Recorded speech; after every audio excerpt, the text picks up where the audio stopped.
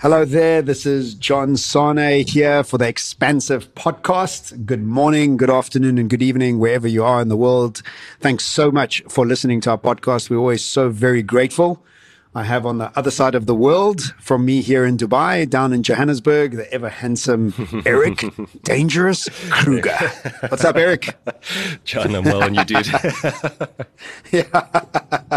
Yeah, I'm really good. I love that we make these things up as we're going along. We don't ever tell each other what we're going to say. But how you doing? What's going on in your world? Yes, very good. Jan has been a action-packed month. You know, I've shifted my focus to teams this year, and it's really paid dividends already because I think people are realizing more and more the importance of teams, even though it's kind of a weird thing to say because teams have always been important. But I'm sure, you know, with all the work that you do and the complexity that's out there that you see now and that you talk about, that the only way we kind of deal with that is through a network of people in our organizations, through teams. So it's been a big focus for me this year. I'm doing a talk on Wednesday for the first time about that called Team Shift.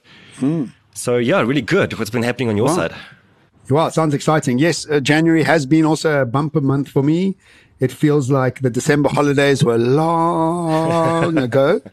But yeah, all good. Very busy, writing, talking, networking, training, meditating, just all of the above. I was on TV last night. They interviewed me on the future. So cool. And yeah, it was really cool. Great sort of sets and everything. And I think I caught them off guard because they were talking about the future. And I didn't even know I was going to say this answer, but they said to me, what keeps you up at night? Was one of their questions. And I don't know where it came from, but I was like, animal cruelty. So I went on a rampage of how animal factory farming is disgusting. And the presenter was like taken aback. He was like, oh, okay. I was like, yeah, I didn't realize I was going to give that answer either. But yes, it's something close to my heart. I'm always like, come on, people. We can't keep ignoring this concept of animal cruelty. And also, you know, I've been looking after a dog in my building that I've been sharing on social media. And again, I'm connecting with animals and they're so pure, so loving, so they just want to love us. That's all they want to do, you know? And I just feel so, I don't know. I feel very sad that many people don't become aware of the emotional state that they carry. But either way, that's not what this podcast is about. This podcast today is, I wanted to quickly say something. Wait. Oh, sorry. I wanted to say something. Go ahead. What I've noticed with Axel. So Axel is my dog, for those of you who don't know. And what's very interesting to me is like sometimes accidentally when you're playing, they might hurt you. And for some reason, like the reaction is like, you almost feel offended. Like, why would you hurt me? Like, you know, at least that's happened for me a few times where I have this very sort of knee-jerk reaction to him accidentally hurting me. But then there's been times where I've really hurt him by accident. And like, there's just no recoil from that. Like there's no, you know, he doesn't have a knee jerk that's like, oh, like, why would you do this to me? Like, like you said, it's like, it's just pure love. He just comes back and he's just pure, man. Everything is just okay, you know? So delicious. And it's taught me a lot. Yeah, look, my first dog changed my relationship with the animal kingdom on the whole, because I'd never spent so much time with an animal and understanding their emotional states and their moods and their personalities and all that sort of stuff. You just, you know, you become more aware of the impact we have. And I guess it's just the journey of self-awareness, you know. So what I want to chat about today, Eric, is this concept that you've come up with this year and your word for the year of being dangerous, something that we've had great feedback about from our listeners. And also just for me is like waking up dangerous in the morning, being more dangerous than the danger. Yes. And we're still going to have a podcast where you're going to unpack that concept. But you made a video recently about not the things that make you dangerous, but the things that make you weak. And I thought that was really an interesting concept because we often talk about the things that you need to do to move towards, but often we don't talk about the friction points and the things that get in the way of us moving towards. So let's talk about the things that make you weak and share with us your research and your thinking around this. So where it really came from was Nassim Taleb, who wrote Anti-Fragile in 2014. And let me just quickly intro what Anti-Fragile is about. When we look at fragile things in the universe, we know that, you know, if we drop it, it breaks. That if we introduce chaos, chaos spreads. And so the easiest way of thinking about it is I pitch up at your house and I have a box, and on the box it says fragile, handle with care. And we know that if we're going to drop that box, it's going to smash everything that's inside. And we know when we open it up, everything's in pieces. And Nassim Taleb then says, well, what is the opposite of fragile? And we would kind of default by saying that it is being resilient or being robust. But it's not quite true, because if I pitch up at your house and I have a box and it says resilient on the outside and I drop it and we open up the box, what do we expect to see? Well, likely we expect to see that nothing has changed. Like the product or whatever was inside is still intact. Well, that then means it's not quite the opposite of fragile, because if it was the opposite of fragile, when we dropped it, when we exposed it to the force that breaks something that is fragile, it would have gotten stronger. It would have gotten better. And so what is anti-fragile means that it's something that gains, that benefits from uncertainty, from chaos, from disorder, from pain. So some more real world examples would be how certain diseases have mutated to be resistant to antibiotics. Or when you go and train and, you know, your muscle hurts through the tension and the pressure that you put onto it, but it gets stronger. So that's what anti-fragile means. It means you get stronger from the pain. And in the book, then he says, well, there's a couple of ways that we can get there. The first thing that we need to do is we need to be able to reframe challenge as an opportunity. So that makes sense. Mm-hmm. And the next thing then is he speaks about via negativa. And what that means is that we have to remove the things that make us weak. So we have to maximize the upside, which I think we're naturally quite good at. It means, what are the things that are making you better, faster, stronger?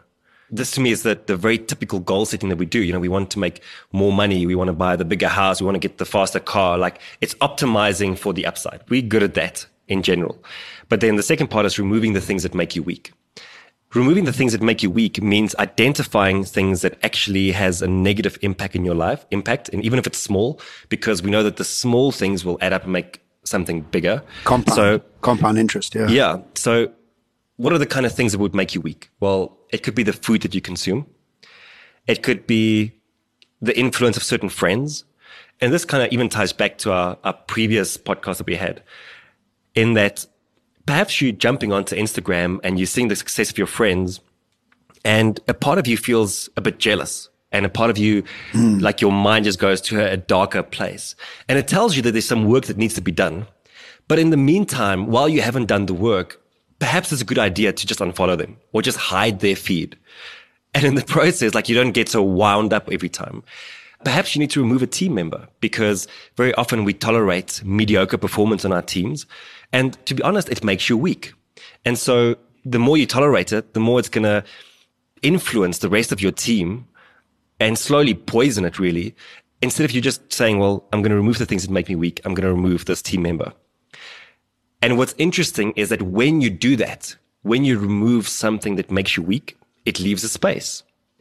And very likely then you can go and fill that space with something that's good. And that's why it's not quite less, but better, because you remove a bad food, but you substitute it then with something that's good. But you don't start with the substitution in mind. You start with the removing in mind. Does that make sense? Is another way to describe this boundaries? It could be. It could be. Okay.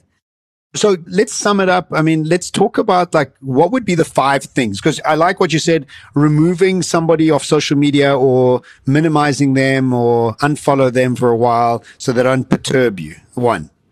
2, removing a friend from inside your circle or a team member that's not great for you. Yes. 3, changing an addiction, or that's a tough one, you know, people are addicted. That's why it's called an addiction. But taking alcohol or weed or sugar or porn or whatever it is out of your system and that's making you weak. There's a leak in your system there, right?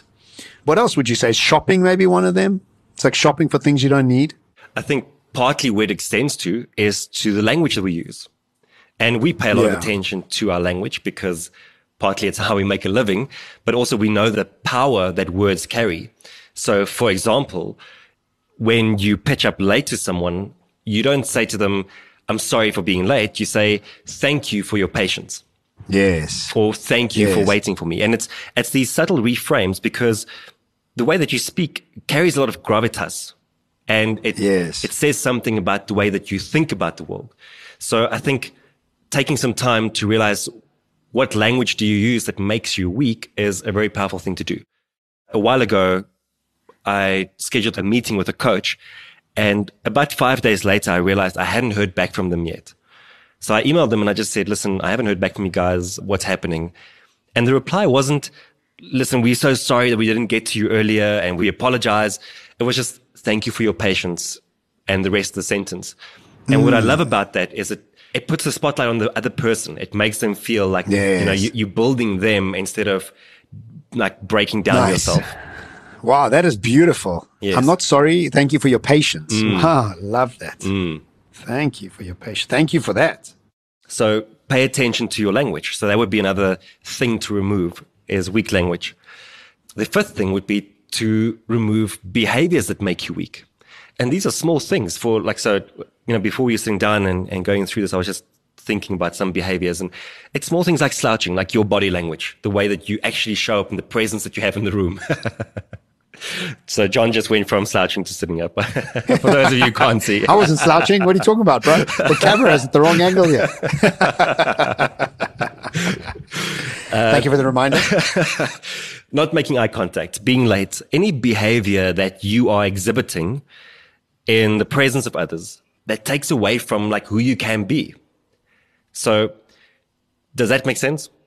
So that's number 5. Yeah, I love that. I mean, I love it. And I think it really comes down to identifying what's leaking, identifying those points first. I think that's really important, because if you're not identifying, you're not aware of them, and what they're doing is leaking. They're leaking your energy, they're leaking your impact, your influence. And I myself suffer from these things, but it's almost as if these things only come to the forefront when I'm tired, hungry, or cold. I become a 6-year-old child, and I've got to work on those. And while it's happening to me, I'm like, stop it. Why are you acting like a child? But it's just I become petulant in those stages, and I leak energy, I leak influence and kindness. And so it's wonderful to become aware of these things, And I had a 6th one for you as well, which was just the way you dress. And we kind of had this conversation a bit earlier in the year.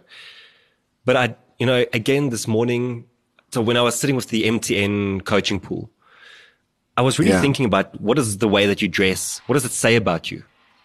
And often you don't have to do an entire revamp, but perhaps you just need to change up your shoes. Like perhaps the way that you're showing up, like that kind of makes you weak. Does that make sense as well? Yeah, absolutely. Well, I suppose it's about fine-tuning the finer points in how you show up, whether it's in mood, language, behavior, body language, or dress. And each one of these needs to be broken down to understand, how are they making you weaker? Are they adding to your power, or are they taking away? And I think it's a wonderful framing of not being fragile, but anti-fragile. Wow, it's fantastic. I really love that, Eric. Well done. Thank you so much for that. Yeah, and what I kind of ended up with, it's just at the end of my notes, was that, at the end of the day, bold people make bold moves. And the only way that we become bold isn't just by bolstering all the positive traits that we have, but it's also removing the weak and trimming the fat. So, I want to add another one.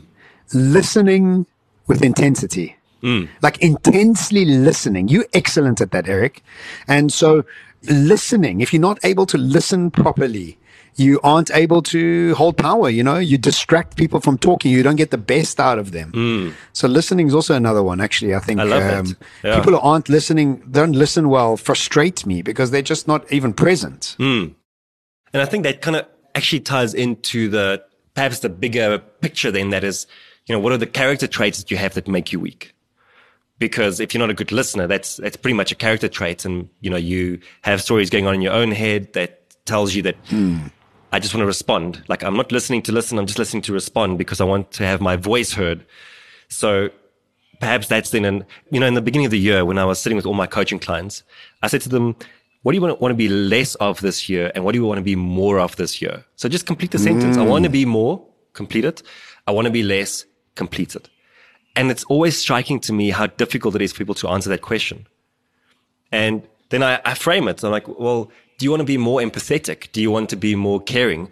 Do you want to be more bold? Do you want to be more audacious? Like, what is it that you want? And then people have to go and sit and think about it. So if I had to give a very practical takeaway from this podcast, I'd say for people to go and think about, what do you want to be less of, and what are the things that you can go and remove? Like, actually take a bit of an audit and be aware as you go through your day. What are the things that are leaking your energy? What are the things that are making you weak?